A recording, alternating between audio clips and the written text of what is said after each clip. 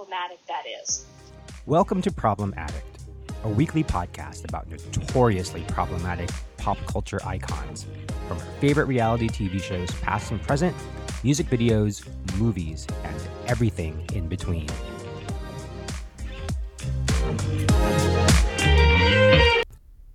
It's 12 noon and the church bells are ringing in my neighborhood, so note to self, start recording time later. Welcome back, all my problematics, and we are going to talk about Top Chef season 19 because I don't know when Killer Camp from the CW is ever coming back, and so much for my season 2. So let's get into Top Chef season 19. This season takes place in Houston, Texas, which is apparently the 4th largest city in the country. I had no idea. I've always heard that Houston is like super large and spread out and always in threat of being flooded or being rained out. That's really all I know about Houston. I know it's relatively diverse. People keep saying that. I used to live in Texas and I didn't find it that diverse, but Texas is a huge state. It's huge. It once took me 2 days to drive across Texas. 2 days to drive across Texas. There are countries that you don't take 2 days to drive across. But anyway, so Top Chef season 19. We start with the episode with intros of, you know how they do this, like every the producer on the other side is probably like, look mean, look intimidating, look stern. So you get these like menacing looking chefs staring down at the camera. Come on, you're a chef. You're not that intimidating. I hate when they don't give names for the first few chefs because we don't know who you are yet. Unless you have like the closed captioning on, and within like 2 minutes, I turned my closed captioning on because I don't know who these people are. You're not giving me title cards or names, so I want to get to know these chef testants. So this is my hack. Turn your closed captioning on. So I know the first person to speak. Her name is Evelyn, and I assume she's going home first because that's how this show works. Along with RuPaul's Drag Race and or Survivor or any other competition reality show, the person that gets the first talking head is usually the winner or the loser. So Evelyn says that people think that it's glamorous being a chef, and this took me by surprise because I've never thought being a chef was glamorous. I never thought anything working in a restaurant was glamorous. I mean, am I wrong? I don't think there's any person that you would ask that's like, what's the most glamorous job out there? And you'd be like, chef, server, expediter, sommelier. I mean, I guess that could be considered glamorous because it doesn't really seem like that much work. But there's nothing glamorous about being a chef. When I think glamour, I certainly don't picture anyone in clogs, a chef jacket, a chef hat. No. Chefs, cooks, sous chefs, anyone in the kitchen line chefs are probably some of the hardest working people I've known. And none of them would say it's glamorous. Is any job really ever glamorous? Robert is the next person talking, and he's making some pasta, it seems. He's using a pasta machine, I guess. And there's some statement about cooks being undervalued. He seems to have a little bit of like an insecurity problem, but maybe I'm just projecting. So Sarah's next, and then we get Leah, who spells her name Leia. That is going to be tricky for me. Both are women, obviously. Actually, I should take that obviously out. Sarah is next, and then there's Leah, and they're people with curly hair. And there are no visible tattoos yet, I notice, as the chef testants get introduced. So, yeah. And almost each one of them is introduced with their arms folded across their chests. I think it's the funniest thing because each season this happens and I just don't get it. I just don't get it. And the introduction of the Padma bang. Yeah, she's got bangs. She's worn this wig before, I'm pretty sure. So we've got 15 of the country's most talented chef testants. And like I said, Houston is quite diverse. And I feel like Bravo's really trying to reinforce this down our throats. Houston, the city itself, might be very diverse, but the state is a trash dumpster fire, kind of, especially with all the horrible, horrible human rights violations that Texas is trying to impress upon its people. Is that the word? Impress, when you take laws and just make people do them like the British did back in the American Revolution? Impressment? Yeah, I think it's impressment.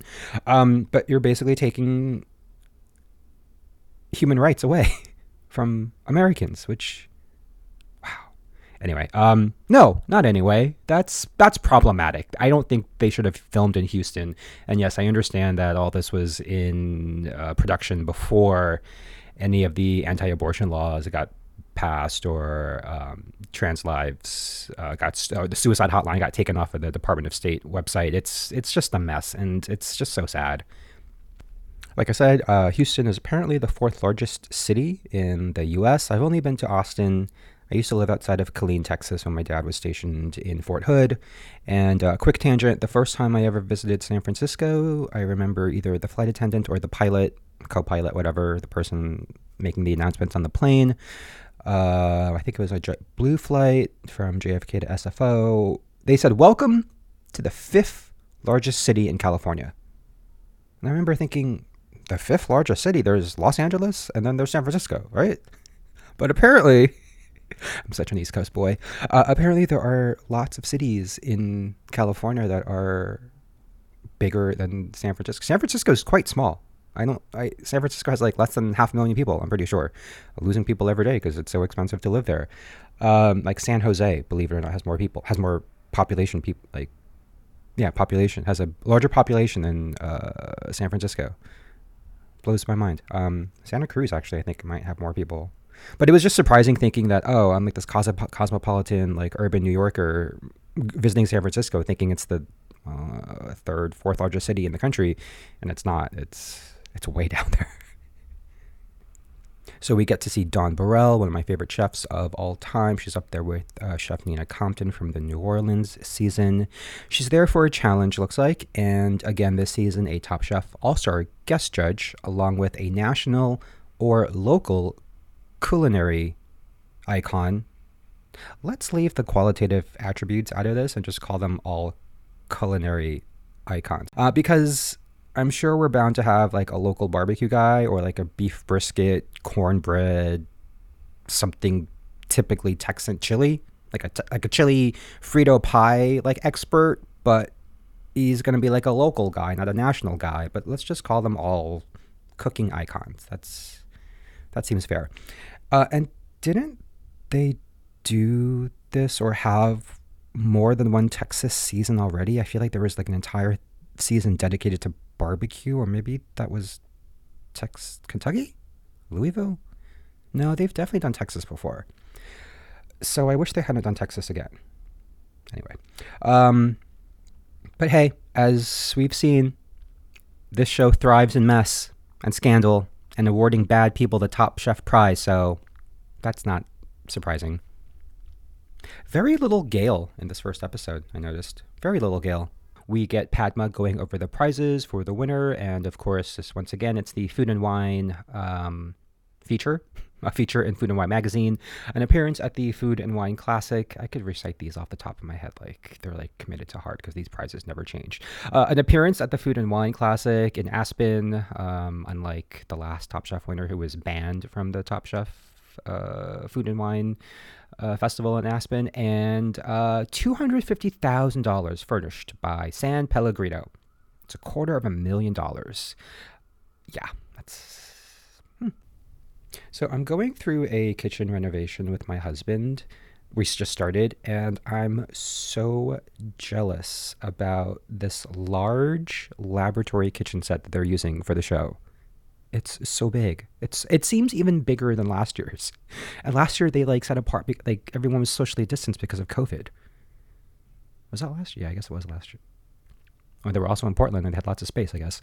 But yeah, this like kitchen renovation is going to be the end of me because I want counter space, storage space, a tall pantry, and we want to keep our dishwasher and our refrigerator. But we want more space, and it's tight in a New York City kitchen. It's help. All right, where were we? The first person with a name card is Stephanie Miller, She's the chef owner of Butterhorn in Bismarck, North Dakota. I don't think we've ever had a chef from North Dakota on the show, and we'll see what she brings. And it looks like Padma is in a denim dress. How appropriate. It's Texas.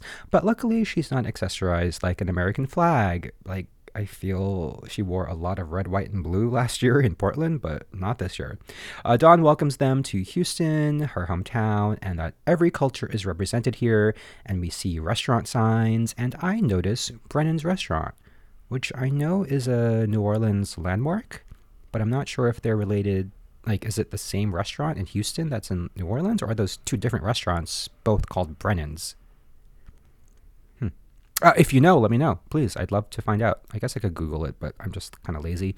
If you are local to Houston, please let me know in my Instagram DMs. That guy's Korean. Like, I did the whole Spider-Man meme. Like, I pointed at the guy and I was like, that guy's Korean. I can just tell.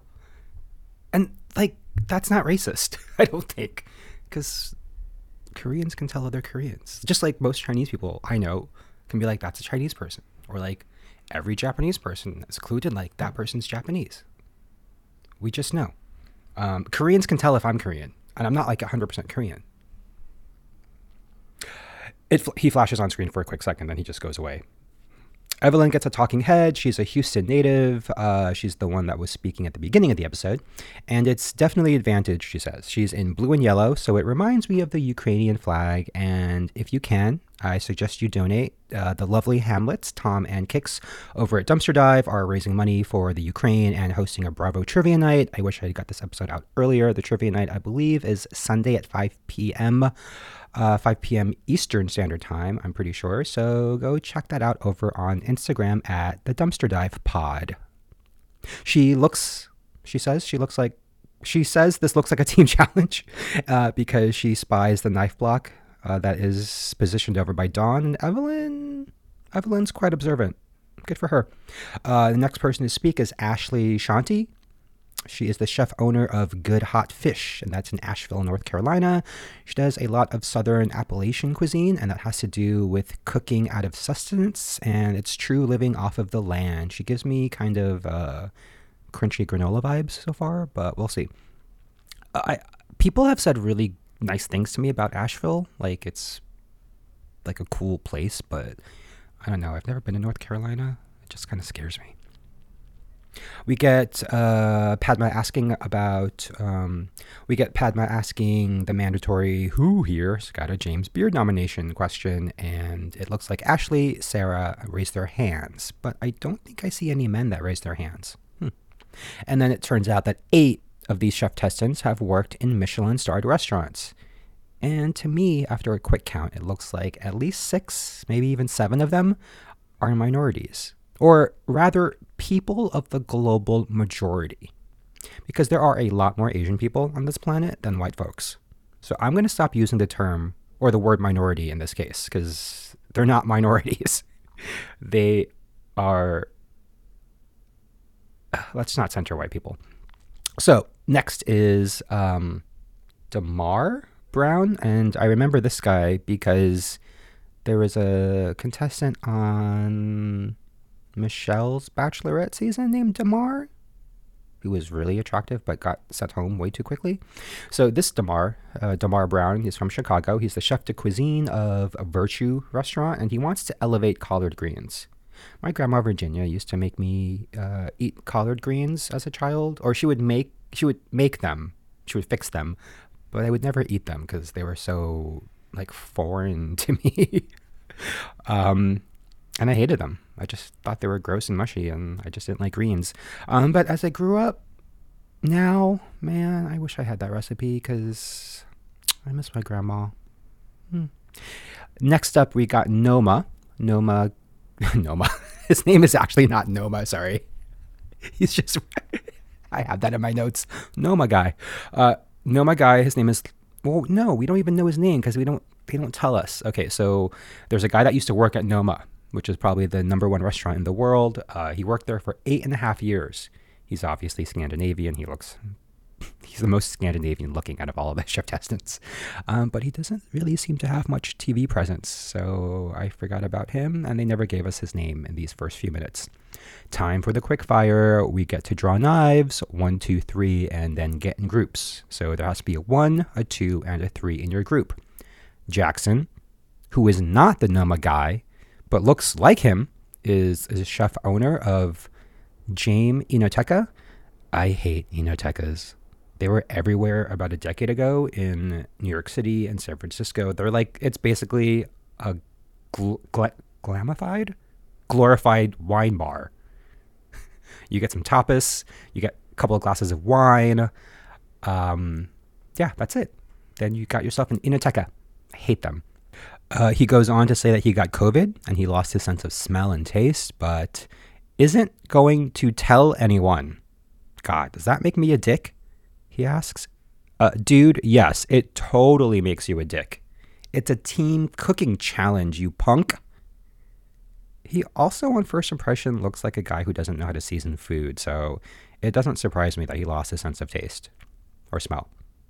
They've got 30 minutes to cook one cohesive dish. Each team member will only have 10 minutes to contribute to the dish before the next team member takes their place. And you will not be able to communicate to your teammates. So this first quickfire means no talking. Wow.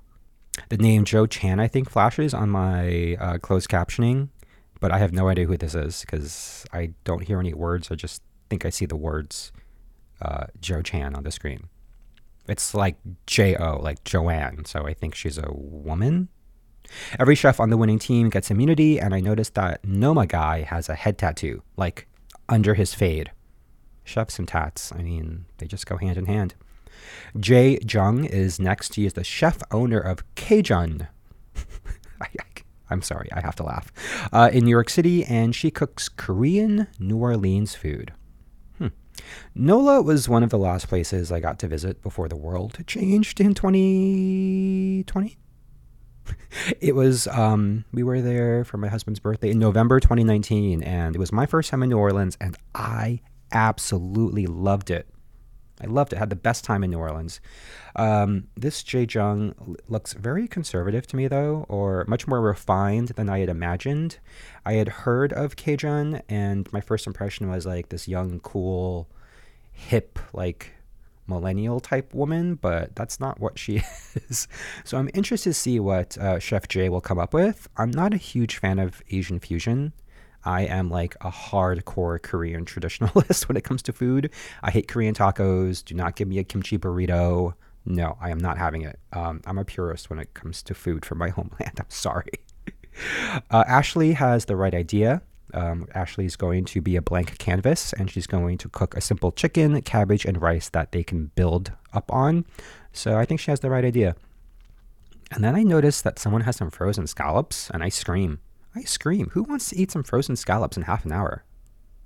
I also only noticed them because I looked up for my notes. I took a lot of notes for this first episode.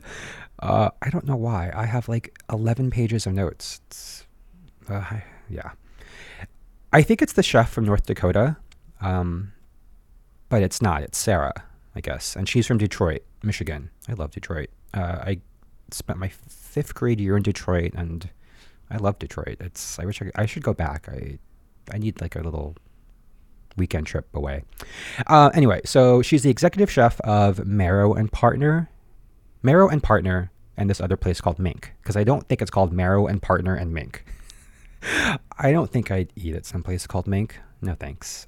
I probably wouldn't eat someplace called Marrow and Partner. It sounds like a paint company, or like an advertising agency, or like San Francisco, or lots of places I feel on the West Coast do this, where it's like you just put one noun with like another noun, connect it with the word and bam, then you have your restaurant. Like there's this place called Juniper and Ivy on the West Coast, Anchor and Hope, like just those 2-word combinations that are just stupid.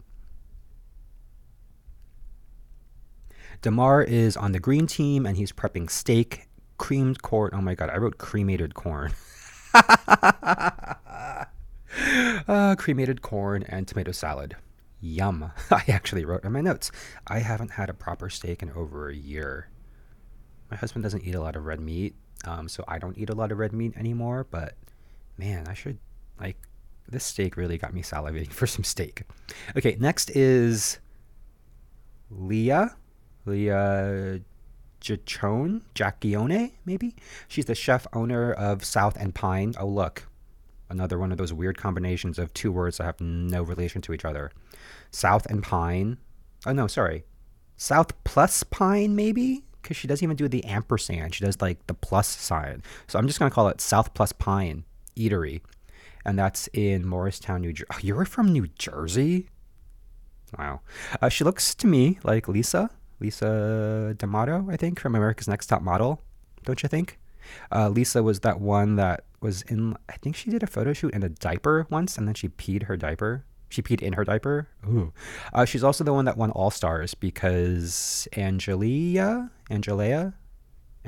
and the winner, the first winner of All Stars was like decrowned because her like sex worker past came up. Whatever, I'm all for a sex worker. I love sex workers on TV. Allegedly. Oh, she also looks like this Leah girl who spells her name Leia, like Princess Leia. Also looks like she could be a friend of the Gorgas or the Giudices. She's trying hard to set up her team for a Vietnamese direction. That's troublesome, I feel, because you cannot communicate that to your team. First up for the yellow team is Jo, and she's doing steak with salsa verde, and I should probably check everyone's pronouns before I misgender someone, but until someone brings it up on the show, I'm going to use what I think the chef testants prefer. Her name title pops up again, and this is Jo Chan. She's from Austin, Texas, and is the executive chef, but there's no restaurant given, so I don't know where she works. She may be out of work. She has short hair like Kristen, and Melissa, and she's Asian as well. That might work against her, I feel. Did Leah just blow out the flame on her saute pan with a deep breath during these COVID times? I haven't blown out a candle, attended a large birthday party in over 2 years, so watching her do that was like maximum cringe. I know they're all taking precautions, yes, I'm not stupid, but Lord, if I saw that happen in a restaurant, I'd be like, you can take this entree back. I don't want to eat this. Don't blow on food. Just don't. So now it's time for the number ones to swap out with the number twos. And the number twos are like really hustling.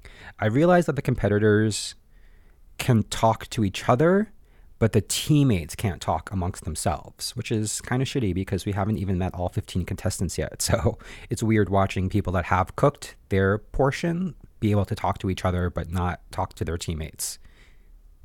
Robert and Evelyn bond over both being Mexican Salvadorian. Robert Hernandez, we meet. He is a private chef from San Francisco, and he last worked in a kitchen in October 2019. He looks like the guys I would see all the time at like Daddy's on in the Castro, or 440 Castro, two of my favorite bars. That's a very niche statement, I guess. You have to really know San Francisco to get that. He looks like the type of guy that you would never see at El Rio or the Stud, though, if that makes any sense. Next up is Monique Fabesi, maybe. She's the chef owner of Tarts de Finesse. That's a typo. I'm pretty sure her restaurant is her last name, so it's Tarts de Fabes. Yeah, that's in Vallejo, California, which is in the Bay Area. And if I'm not mistaken, Vallejo might have gone bankrupt a few years ago. This was not a huge scandal, but this was kind of scandalous back when I was living in San Francisco, because I think my roommate was like had a fling with the gay mayor of Vallejo, and that was more mess. It's a city in the Bay Area. The mayor, I'm pretty sure, was like crooked, embezzling money or like taking funds from the city, and I think he's in jail now or prison, whatever. But one thing about Monique is she looks like a friend of mine. She looks like one of my really good friends, so she's my favorite so far. And I'm not sure if she's just a pastry chef or does she do savory too. I'd have to find out. She thinks Joe set her up for a T-bone steak and chimichurri, she says. So Sam is next up. He gets the spotlight. He is a curly-haired Korean guy, and Luke is the Noma guy. But he's no longer at Noma and now lives in Seattle. And no restaurant is listed, so I don't think he is a contender. And he looks so much like a Luke. Like, he looks like a Luke. Sam is extraordinarily calm and patient, unlike the rest of the number twos. And he says to the camera, in one of the funniest things ever said on television, you can taste crazy in food. He's right. He's totally right. You can taste crazy in food. So he's taking it very methodically. Methodical? He's going very slow. He's patient. He's not going to rush this. So we've got 12 minutes in, and it's the first commercial break, and I'm only on page 4 of my notes. Let's go through this super fast. Suffering succotash. Roberts dropped his succotash on the floor, and according to my closed captions, there's a Buddha. But I'm not sure who he is, and I assume it's a he, because they never show him or her. But I assume he's the other Asian guy.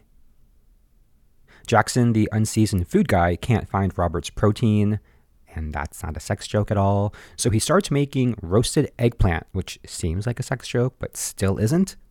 So this team went from frozen scallops, corn, peppers, and romesco sauce to grilled pork, corn succotash, and romesco sauce.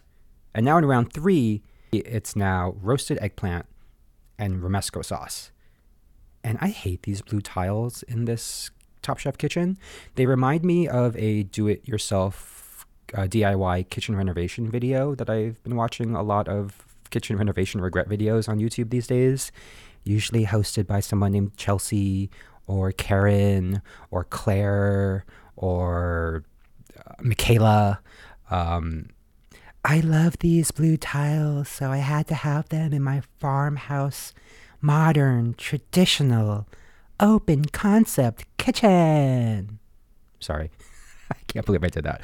I also hate typos, and I could not notice that coriander was misspelled incorrectly on the screen. They added a second R. Yo, Bravo or Magical Elves Production, if you need a proofreader, I'm available. Extremely available. I turned down a job offer. I got a job offer on Monday last week. I sat on it for like 2-3 days. And I was relieved to turn them down. I don't think I've honestly ever said no to anything. That, like, people ask me a question, I'm always like, yes, sure. But to really like sit and dwell and reflect on like why I'm saying no to this job, that like the salary just wasn't right. It was like refreshing, and I felt good. It was, yeah. I was also waiting a very long time for Susan Miller's monthly horoscope to guide me into making my decision. But apparently I just learned this morning that Susan Miller monthly is posted today. Today's the 6th, I think. Yeah. I hope I made the right choice. Anyway. And indeed, Buddha Lo is the other Asian guy. He sounds like he's from down under. He's probably Australian. He's the executive chef of Marky's Caviar and Huso. I have never heard of Marky's Caviar or Huso. He lives in Brooklyn, New York. Wait, that's where I live. I've never heard of this guy. I checked. Huso is on Madison Avenue. Yeah, so I'm probably never going to dine there. It's on Madison Avenue all the way uptown, like on 81st Street, like on the Upper East Side. Who's going up there?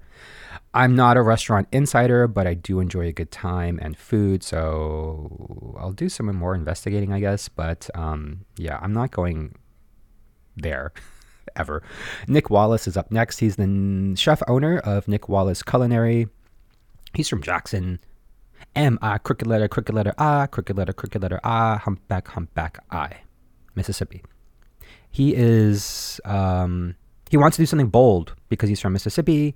So I'm excited to see what he's doing. And he's doing shallots and Brussels sprouts. Man, what a letdown. I wanted like grits or a biscuit, or you can't do a biscuit, I guess, in 10 minutes. Something different, something cool. More than just like a vegetable side. Wow. Luke managed to get no food on his plate. None. I've never seen this in a quickfire. Oh, well, at least like in the first episode, I don't think. I don't think he's a ringer. I don't think he's a plant. I don't think he's going to go far at all. I think the time pressure is going to like get on him, and he could be super talented, but has no time management skills. How ironic that Don Barella is here. Okay, so the brown team, we've got Jackson, Robert, Sarah. They've done the coal roasted eggplant, macadamia romesco, and serrano creme fraiche. Hold on now. So Jackson admits that he saw Robert grilling the pork component, but he couldn't find it anywhere. So he roasted an eggplant instead? Yo, Jackson, you gotta look harder, bro. Sure, it's like hidden under the grill, but this seems like a huge fuck up. You gotta pay more attention, dude. The red team, we've got Stephanie, Jay, and Leah. Not Leia. They've done an Asian spice pork chop, grilled corn salad, tomato puree with fish sauce. Dawn knows that there was no oil in this marinade, and I love how she innocently asked, and the chef testants have to cop to, oops, we didn't add any oil. Yeah, she knows. That pork chop looked dry. That pork chop looked thin. That pork chop needed something. The green team is Nick, Evelyn, and Damar, and they've done a seared New York strip steak with creamed corn and charred Brussels sprouts. This team gets no comments whatsoever. I don't think I've ever seen this happen on Top Chef. But also, that steak looked raw to me. Yellow team is made up of... Okay, I went back and forth on this because this is what's typed in my notes, and I feel so conflicted on this. The yellow team is made up of, I think I can say this, yellow people. We've got Monique, Buddha, and Joe. They've done a Thai barbecue beef with salsa verde salad, charred scallions, and fish sauce butter. Now, I refer to myself as yellow. I sometimes refer to myself as brown because I am both of those things as a Korean Black American man. But, and all of my other yellow friends refer to ourselves as yellow. All of my other brown friends refer to ourselves as brown. But if a Caucasian person had said the yellow team is made up of yellow people, I know I would be all up in my feelings and like butthurt. So, let me ask you this. Is it weird for me to refer to this team as the yellow team made up of yellow people? Because if it was the brown team made up of brown people, does that have the same sort of like insensitive racial like prejudice? It's not a prejudice. I guess it is a prejudice. It's not even discrimination. It's just lumping them into a category, right? Like, if there was a white team made up of white people, would I feel bad saying that white team is made up of white people? I don't know. It's just something I've been thinking about, like, since I typed up my notes 2 days ago. Is it, like, how do I feel about saying it, and how do I feel about someone else saying the exact same thing that I would say? Like, does that make what I'm saying problematic and I shouldn't be saying it?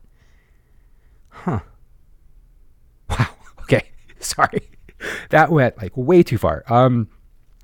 But let me know what you think, because I'm super curious as to, is it problematic for me to refer to these yellow people as yellow? Like, it almost gets to that Salt Lake City like bound like area of like, okay, Mary Cosby called Jenny yellow, or like her yellow hue, yellow tint, yellow. I don't. Anyway, let's continue because this needs to end soon. It doesn't matter because the yellow team wins. I mean, I guess it does matter, but at the end, the yellow team wins. So that's the end of the first quickfire, and now we get Kristen Kish, Top Chef Seattle winner, and some dude come in, some redacted dude. So redacted dude had some problematic things he said in an interview, and I don't want to devote much time to him, but I will be making a lot of fun of his outfits and accessories and boots. Oh my god, if wardrobe makes him wear cowboy boots in Houston, I'm gonna die from happiness. Remember his penchant for wearing capes, fedoras, beanies, and Pacific Northwest motifs last season?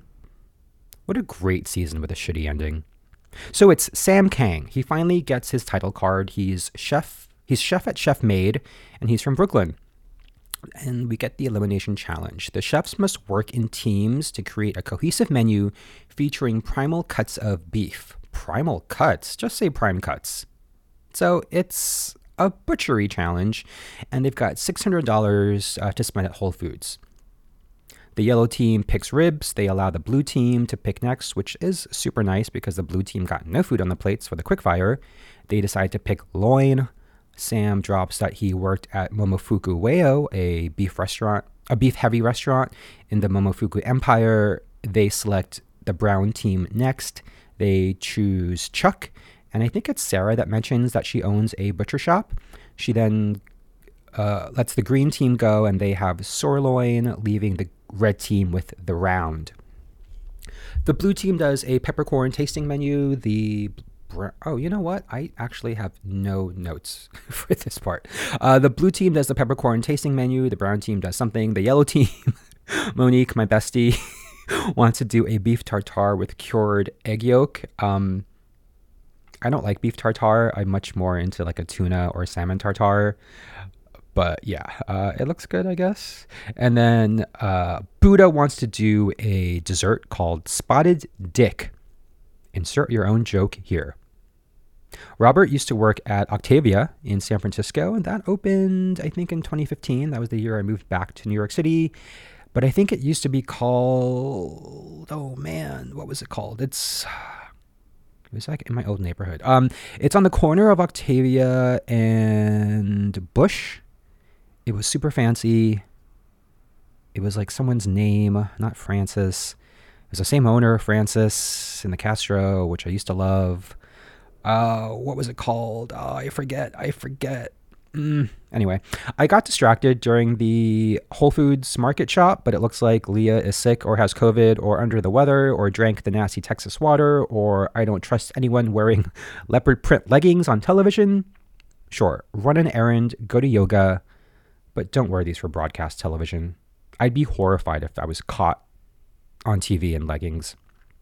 Ashley says that most teams will probably do a raw beef course, so my Shido will make my dish stand out. Shido, she says, is a pepper sauce from Ghana that's blended with dried seafood and aromatics. That sounds quite good.